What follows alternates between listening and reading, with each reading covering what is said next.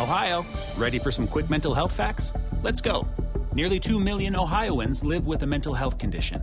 In the U.S., more than 50% of people will be diagnosed with a mental illness in their lifetime. Depression is a leading cause of disability worldwide. So why are some of us still stigmatizing people living with a mental health condition when we know all of this? Let's listen to the facts and beat the stigma. Ohio, challenge what you know about mental health at beatthestigma.org. This hour is sponsored by Take-Two Healthcare.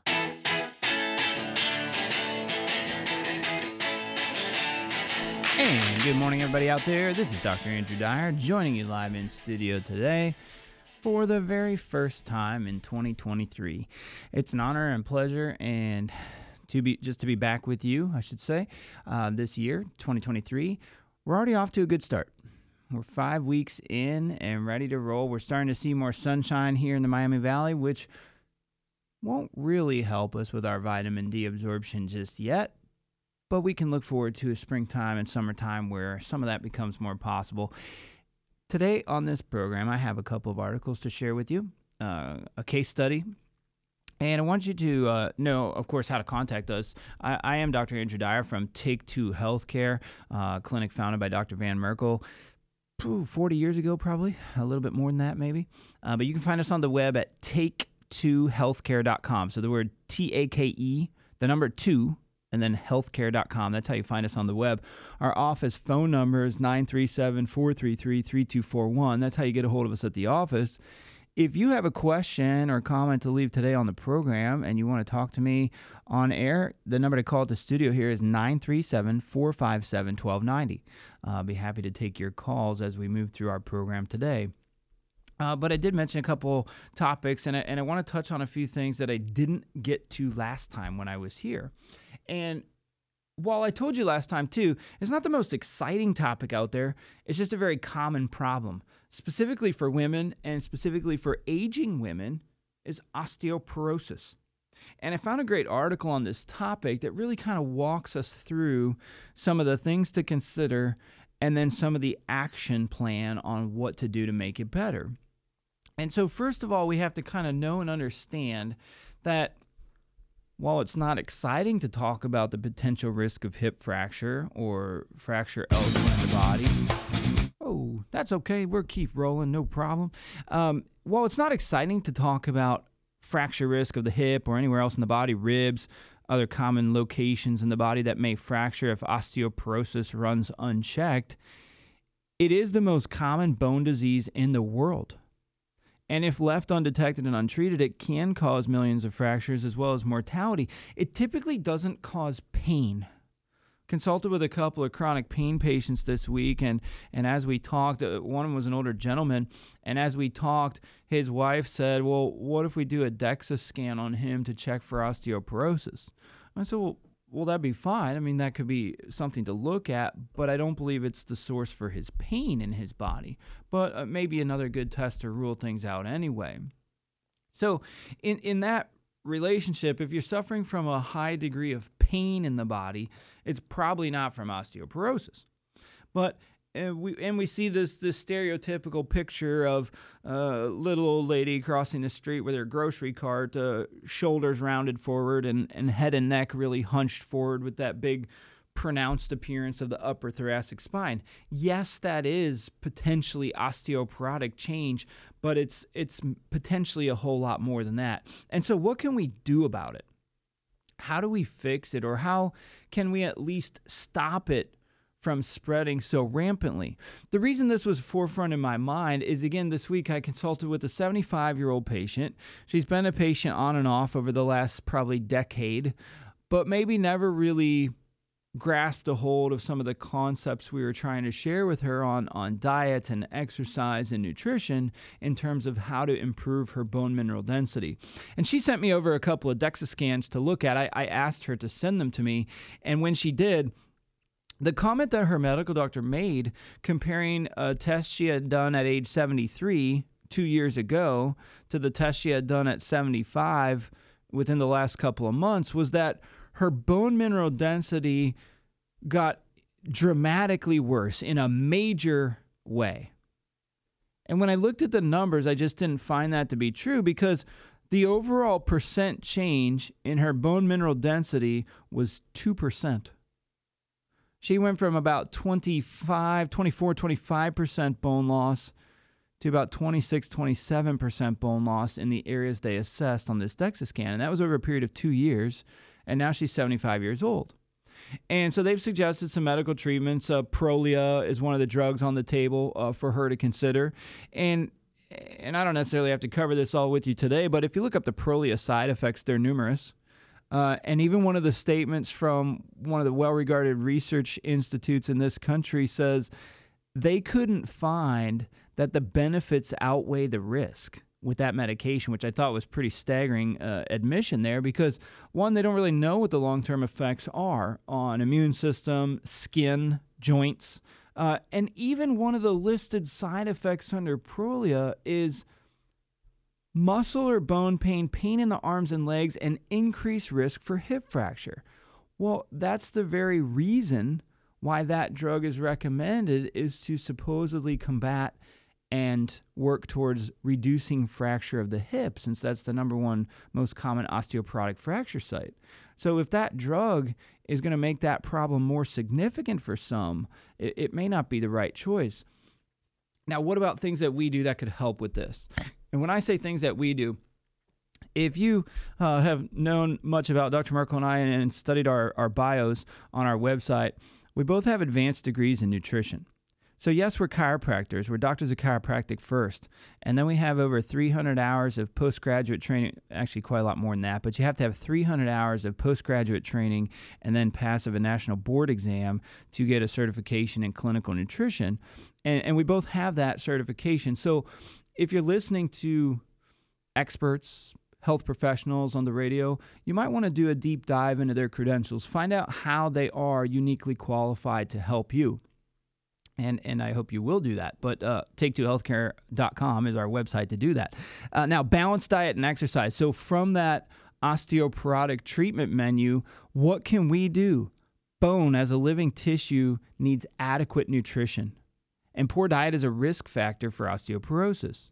So general dietary guidelines here for prevention, including eating whole foods versus processed, getting adequate protein, including a high amount of dark green leafy vegetables in your diet, and avoiding excess sugar and alcohol, as we know those tend to demineralize bone. These are all important for the maintenance of all body systems.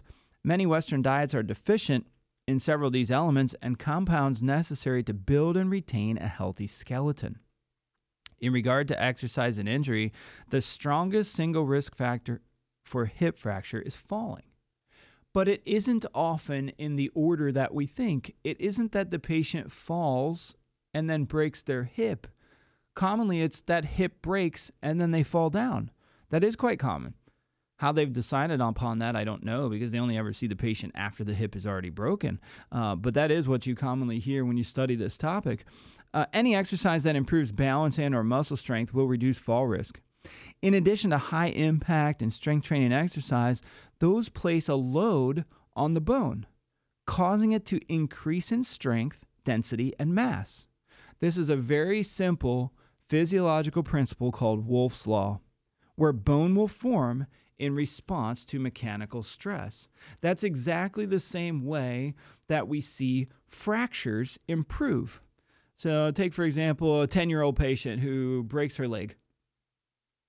They re-x-ray her in 4 to 6 weeks, and they see what's called callus formation.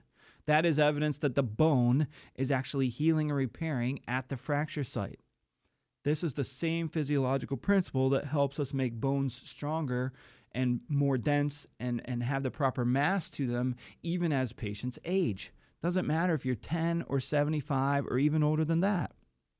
Now, we've all heard about calcium. Calcium in terms of its relationship with keeping bone mineral density strong. And the relationship of calcium consumption to bone health can be overstated, oversimplified, and even controversial. For example, in the United States, the RDA value for calcium, meaning the required daily allowance for calcium for adults, is between 800 and 1,200 milligrams per day. Some European researchers dispute this, and they suggest a practical allowance of 400 to 500 milligrams per day. Other researchers in other countries state that less than 300 milligrams per day are needed. You can see where some confusion could arise here on this topic. Even the experts can't agree on how much is necessary. Increasing calcium intake is important if there's deficiency. Well, how do we know if there's deficiency? We need to test. Test in the blood, test in the hair, you can test in the urine, but there are blood markers even more specific than that for assessing fracture risk. One is called osteocalcin. It's a hormone produced by the body that will show us how thin or thick the bones could be related to hormone balance or disruption. The other ways to assess this are look at calcium in the blood, look at vitamin D in the blood, and also look at vitamin K in the blood, since all of those are necessary cofactors to help each other get better absorption. So we use a particular calcium supplement at our office, in our clinic, called calcium MCHC. So that MCHC stands for microcrystalline hydroxyapatite calcium. It is a particular version of calcium studied by Professor Dr. Robert Shangraw at the University of Maryland back in the early 90s. He sat down in his research lab and figured all these different calcium supplies on the market, all the different calcium supplements that were available for over-the-counter use. He wanted to research and define which ones were best at making bone mineral density improvements. And which one do you think came out on top? The MCHC. So that microcrystalline hydroxyapatite calcium, it is by no mistake that is the only calcium we house in our store. I mean, why would we use anything but the best? MCHC is the best available, best absorbed form of calcium to be used, bar none. It beats calcium citrate. It beats every other type of calcium on the market when specifically looking at bone mineral density improvements. So if you're going to take a calcium supplement to make your bones better, why not take the correct one? But how do you know how much you need? Well, the answer is quite simple. You don't until you test. Now, what about other minerals and vitamins? There are several minerals and vitamins that are needed for the skeleton, either directly as a building block or to enhance a chemical reaction necessary for bone formation or repair. Since bone is an active living tissue that constantly renews itself in a process known as remodeling, osteoclasts, with a C, osteoclasts, remove old cells from bony tissue, transferring them out into the bloodstream, creating small holes. Osteoblasts fill the holes with a quote-unquote mortar of calcium, minerals, and collagen proteins. This is how the drugs designed to help treat osteoporosis work, is they stop that osteoclastic activity. And therefore, the bone cannot remodel and regenerate properly. That is how they appear whiter and brighter on the scans, but in postmortem studies, we find that the fracture risk is still high. It sounds like we need to take a break. Is that true, Angel? Yes, we need to take a break. You've been listening to Dr. Andrew Dyer this morning. We'll be right back on the other side of the break on WHIO. It's our Ask the Expert weekend on the Miami Valley radio station with breaking news, weather, and traffic. 1290 and 95.7 WHIO, Dayton's News and Talk. And we are back. Thank you very much. This is Dr. Andrew Dyer on live with you this morning. We're going to try to go out to New Carlisle and talk to Sonny here. Sonny, you're on with Dr. Dyer. Can you hear me okay? Yes, thank you. Thank you for taking my call. You're welcome. My husband was just diagnosed with stage 4 melanoma cancer. Okay. Yeah.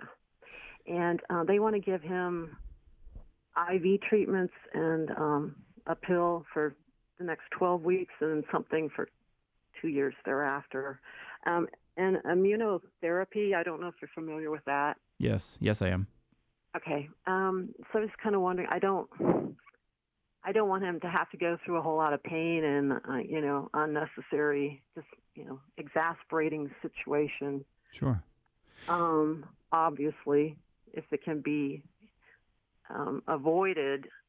So I understand, a natural approach to things. But what would you recommend, or do you have any input that you could give me, suggestions or? Yeah, for sure. And first of all, sorry to hear that diagnosis, but it may not be as dire as it sounds at this moment. And I say that because there are a lot of good things that can be done on an immunotherapy level, as you're talking from a medical side, as well as the way that we attack some of these cases is to just help get the body stronger so that it can mount a good response to these cancer cell invaders on its own. And so I need to know, I guess if you could just share with me, what is the age? What's your husband's age? 56. 56. Okay, very, very young person here. So certainly that is actually a good thing in terms of how the immune system functions. We're much stronger immune-wise at age 56 than we are when we get above 80 and 90. So that may be quite a good feather in his cap here to beat this and handle this in a really, really good way. Now, due to the complexity of the diagnosis, it will be difficult for me to give you any tangible things to work with today as far as just blurting out a bunch of nutrients for you guys. But one of the things that I think would absolutely be a necessary starting point, and understanding too that there's going to be far more to it than just this one nutrient that I'm about to name, but vitamin D, as in dog or dire, vitamin D has to certainly be something that gets checked on him. Whether you bring him to our office and we check it, or one of the medical doctors that he's working with now, they need to check that level, because depending upon where he's running on that value, it could be very easy to supplement him with enough vitamin D3 to at least get some of that cancer-fighting power going on an immune system level. That I understand is only just one thing, and anytime I'm working with patients that have a cancer diagnosis, we do a lot more than just give them one thing.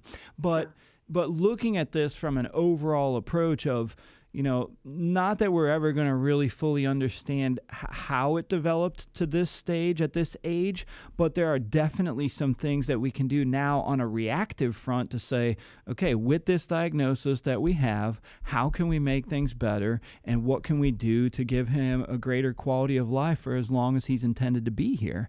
And certainly I think some of that comes back to starting with a really thorough blood test. I mean, we test 56 different markers on our standard blood panel every time we see a new nutrition patient, but looking too at some of the specific cancer markers in his body from a blood perspective, even though there's not a specific blood marker for melanoma, there are several that are closely related to skin and lung and other associated tissues that really we need to kind of get a scoreboard evaluation on those test numbers so that we really have any kind of idea on how to move forward.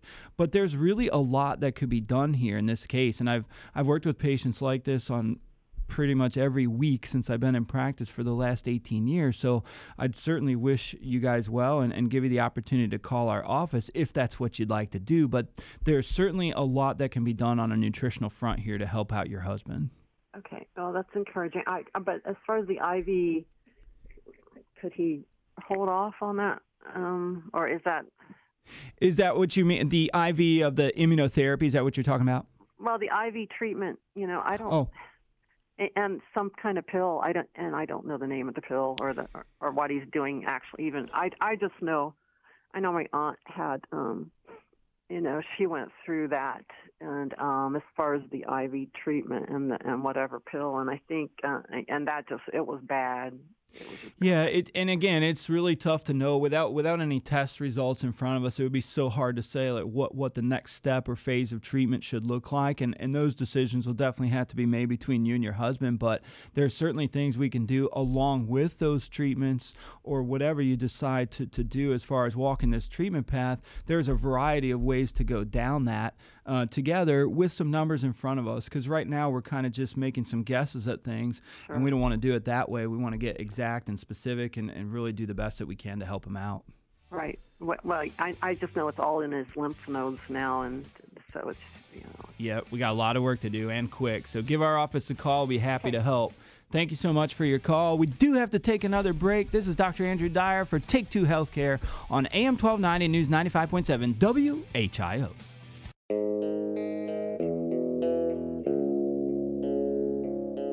And we are back and rolling again. Thank you, Angel. We're going to go right out to Ed in Springfield. Ed, you're on with Dr. Dyer. How can I help you? Yes, I understand that the people who collect blood are looking into researching taking blood from people with questionable lifestyle changes. Okay. And I was wondering, Are those blood tests they're using adequate for that? And would you add something different, or would you add even your basic 50-plus panel? Now, if I'm understanding you correctly, I think you're wanting to know if when you donate blood, if they scan and check the blood thoroughly. Is that what you're wanting to know? That's correct, because I don't want to take blood from those if it's not going to be very safe. Oh, got it. Yeah, absolutely. So, yes, to answer your question, they do thoroughly and absolutely a wonderful and marvelous medical technology job there to scan through the blood that is being donated before it can be accepted by anyone else. They will check it for all sorts of different diseases, disorders, and they do a thorough job there. Now, in correlation with us looking at our 56 different markers there, yes, we could do that, but it's not a matter of doing that on the blood before it goes into you. It's a matter of looking at those markers in you either at the current point in time or thereafter. And it's not really about, our testing of the 56 markers isn't really about looking at those kind of things, although we can look at those kind of, what you say, questionable lifestyle choices. And I think if I'm understanding you correctly, it's AIDS, HIV, some of the other STIs. Certainly those can be detected and tested for in the blood. Yes, that's true. But it's a matter of how do we try to get you and keep you healthy long before you ever have to deal with something like that. So I think if I understood your questions and comments correctly, that's kind of what you want to know. But we use the community blood center as a place to refer our patients to when they need to do a bloodletting procedure. So I say bloodletting because that's kind of the antique or vintage term for it in medicine. But when we find patients with high ferritin levels, we want them to actually go and donate their blood. Now, that's a whole different set of rules and technology where they actually extract that blood from our patients. The patients get billed a small disposal fee because that blood has to be tossed, not because that blood isn't good enough to go into someone else, but it's an old Ohio law that says if the patient derives a benefit from blood donation, they have to pay the disposal fee. So there are a couple different sets of rules and thoughts and equations around all of what we're speaking about now, but I think it still really, again, comes back to if you know that you're in a position of needing blood, whether you have an upcoming surgical procedure or other medical process or procedure that you're going through, you can have even specific family members of yours donate blood as long as the types match up. That would be one of the things to look at. Now, Angel just wrote me a note here. What if a person has drugs? Does that affect donated blood? Yes. Great question there, too. So the follow-up to that was if a person donating blood has drugs in their system, does that affect donated blood? Yes, absolutely. That donated blood would fail the screening test every time. Every time, as long as it's one of the drugs that they're checking for in their evaluation before giving that blood to someone else, that blood would fail every single time. Now, some of the drugs, both pharmaceutical and street drugs, are not as easily detected in the blood as they are in other body samples. So urine, hair, those are a couple other ways to look at whether or not that person donating the blood had drug in their system at the time. But many of the other street drugs and even pharmaceutical meds can be detected in some of these screening tests done prior to blood donation, blood being put into someone else. But there's a whole process there around the medical technology of identifying what type blood the receiver has and what type blood the donor has, and depending upon which blood type you are, you can either only get blood from some or only give blood to some. And there's a big variety on how these blood types are assessed and then how it's deemed to be safe for you to receive certain types of blood. But I appreciate the question. Very, very different than I'm used to answering on this program, but perfectly acceptable to think about those kind of things. Let's jump back in for a minute to our osteoporosis topic that we were covering before we took a break for phone calls. And I was talking about vitamin D3 and K2 as things to assess to look at the overall bone mineral density changes that we might be able to get for someone. And when I look at the vitamin D status in someone, I want to look at overall what their vitamin D levels are in the blood first before we determine what level of supplementation they might need. And the way we do that is we do a simple blood panel. The vitamin D test is a separate little add-on, but it's always part of our standard panel anyway. And when we look at that, we want the level to be 50 or higher in someone's blood. Now, medically, they set the low end here at 32. So if you're higher than 32, your medical doctor will be thrilled for you, and they'll tell you your vitamin D is optimal. We like to do just a little bit better than that and try to get you to 50, where we also know that 75 or higher gives optimal cancer protection from vitamin D status alone. So we need to look at those levels, determine what the needs of the patient might be, and then determine whether or not they would benefit from taking 5,000 IUs per day of D3, maybe 10,000, maybe a little bit less. Maybe they've been taking too much and their number is too high. Then we'll suggest a little cutback on dosage. So the testing, again, becomes really, really important there. But vitamin D3 facilitates the absorption of calcium in the gut and calcium resorption in the kidneys. Vitamin D deficiency is a global program with approximately 42% of the U.S. population being deficient. Since we know sunshine is one of the main sources, but here's the trick. You always have to remember this. We hear this, sunshine gives us vitamin D, sunshine gives us vitamin D. Well, they measure it naked at the equator as far as how we get optimal vitamin D absorption through the skin. And so if we're not running around anywhere near the equator and we always have clothing on and we're only getting our face and back of our hands exposed as we run from our car to the building and then back, we're just not getting that much vitamin D. So that's where supplementation comes in, mainly because it's impossible to get enough vitamin D from your diet alone to get your blood levels up to 50 or higher. And we know certain populations, groups will be more deficient in vitamin D than others, but we always have to be cognizant of that fact. Even for patients that are obese, this adds to the rates of vitamin D deficiency, as vitamin D is an oil-soluble nutrient, fat-soluble as well, but it's incorporated into body fat. So patients with a BMI of more than 30 need 2 to 3 times more vitamin D from the supplement sources as compared to those people with optimal body weight. Now, vitamin K. This one has also been demonstrated to have a synergistic effect, meaning it helps the body absorb D in also synthesizing that osteocalcin hormone that I talked about that we can measure in the blood. So studies have used vitamin K1 have both positive and negative results. However, using vitamin K2, especially the isoforms MK7, which is, again, the only form of K2 we carry in our office, is a form called MK7. It's actually vitamin K2. Those consistently demonstrate positive effects on bone quality as well as the prevention of fractures. Now, what about other minerals and vitamins to consider? Magnesium induces osteoblast proliferation. Now, the osteoblasts, those are the building cells. Again, they fill those holes with the mortar of calcium, magnesium, D3, other minerals, and even collagen proteins. This magnesium induces osteoblast proliferation and acts as a cofactor needed for the activation of vitamin D25. Its deficiency is associated with reduced bone formation. In spite of its importance, up to 68% of American adults don't meet the recommended daily allowances for magnesium. And it is commonly listed as the 4th most common nutrient deficiency across the globe, across the whole planet. So for women, daily allowances on magnesium include a dose between 310 and 360 milligrams. So we can round that to 300, 350 milligrams for women daily. And for men, the requirements are a little bit higher, 400 to 420 milligrams.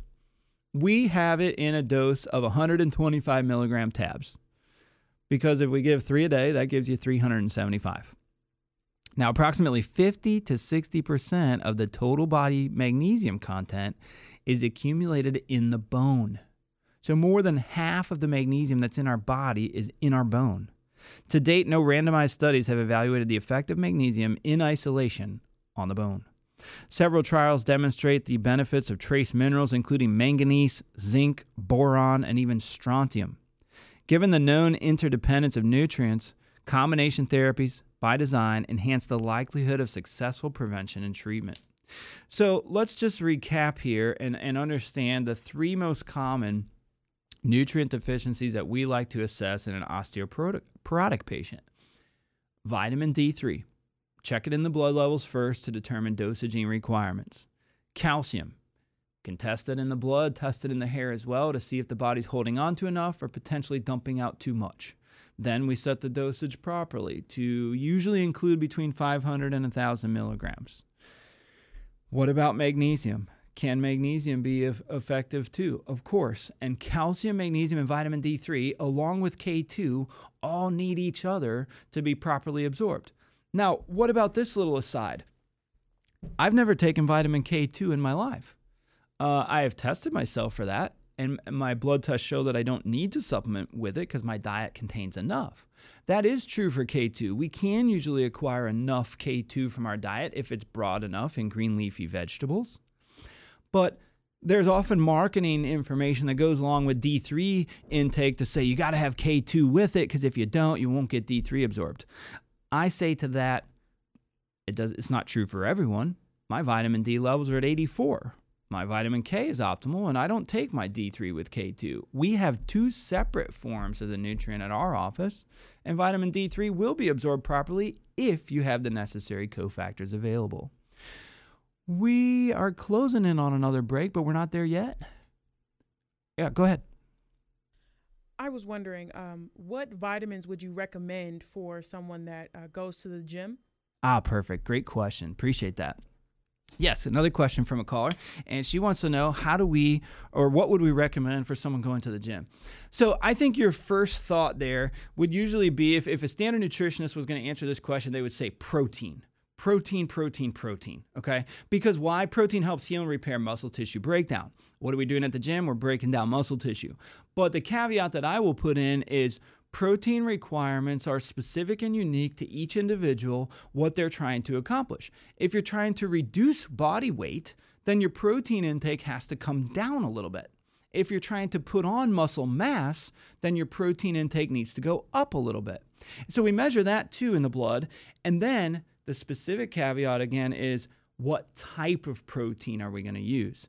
Protein types that are standardly available in most gyms are going to be whey protein isolates and soy protein based. We find in our clinical practice, those two tend to cause and contribute to a lot of gut-related pathologies, food sensitivities and food allergies, most common to the soy and dairy contained in some of those protein drinks. Now, what could you use instead? A little healthier, a little cleaner. Egg white protein powder, something we carry in our office. They have it at many of the health food stores in the area too. Egg white protein powder is excellent at restoring that lost protein from the gym workout and putting that back in so the muscles can heal and repair. The average one scoop that we use from our J-Rob egg white protein powder will give about a 30 gram protein boost in one scoop of that protein powder. So if we're looking at body weight and we want to either maintain, decrease, or increase, we need to calculate those protein requirements accordingly. Now, supplement-wise, probably the best thing here to look at is how do we keep our joints deflamed after a workout? How do we reduce inflammation? Best bet, in my opinion, post-workout is a nutrient called curcumin complex. In that curcumin complex, we're going to have 3 active ingredients: ginger, turmeric, and curcumin. With those 3 active ingredients, we're going to get a reduction in inflammation in the body so that we can specifically measure these things in the blood. When we look at the SED rate in the blood work, the ESR, it's a common blood test done on many medical profiles, but also done with our patients every time we see them, because that assesses overall joint inflammation. If we see that ESR is elevated higher than 10, we're typically going to recommend somewhere between 1,500, maybe even up to 3,000 milligrams daily on the curcumin complex. Why? Because it reduces inflammation. Now, that helps the muscles and the joints, also helps the brain, the heart, the lungs, the kidneys, and the liver. So looking at some of these markers in the blood helps us, again, to define what the needs of the patient and requirements of the patient look like. So just kind of as an average, if somebody wrote me a note on our ticket system or called the station like they did today and said, well, what would you recommend a patient that goes to the gym? We have to know just a little bit more about that patient to say, okay, maybe they're on certain medications that are blocking some of their vitamin mineral absorption, or maybe their goals are not to necessarily put on more muscle mass, but to decrease overall body weight. And I'm not saying that was this caller's idea or not, just kind of trying to give a broad answer that may incorporate a lot of people's question and thinking on that, is to look at protein requirements, hydration status, so water, huge and key importance after we're losing sweat at the gym, and then the curcumin complex. But there's a whole lot more. We got to take a break. You're listening to Dr. Andrew Dyer this morning on WHIO. It's an Ask the Expert weekend on Dayton and Springfield's 24-hour news, weather, and traffic station, 1290 and 95.7 WHIO, Dayton's News and Talk. And we are rolling back through just a few more minutes here to finish up with you. Dr. Andrew Dyer again here live with you this morning. And we just did have another caller as we were in our final break segment that wanted to get the addressing or get her question addressed, but didn't want to come on the air, and that's fine. She wanted to know if, as an older person with osteoporosis, if she eats right and exercises properly, if she could realign her spine. Now, because I didn't get to talk to her, I didn't get to ask any follow-up questions, but I'm going to answer it a couple different ways. From a realignment standpoint, exercise at the gym and eating properly isn't really going to take care of the realignment piece, but chiropractic healthcare can certainly help with that. I consulted with a couple patients this week with that same issue, and after proper studies, either X-ray or DEXA scan analysis, or even CT or MRI, sometimes those imaging studies are needed to make sure that proceeding with the chiropractic adjustment is the safest and best way to proceed. So if we do our homework there and check thoroughly, then yes, the realignment piece could be achieved through a variety of chiropractic manipulations. Now, chiropractic manipulation isn't going to change the bone mineral density, but the bone mineral density can be improved upon by taking the proper supplementation based on testing, the exercise routine, and even the proper dietary regimen. So, yes, exercise, the strength training. So, really on the exercise front from an osteoporosis topic, the only types of exercise that don't count towards helping with osteoporosis are bicycle riding and swimming.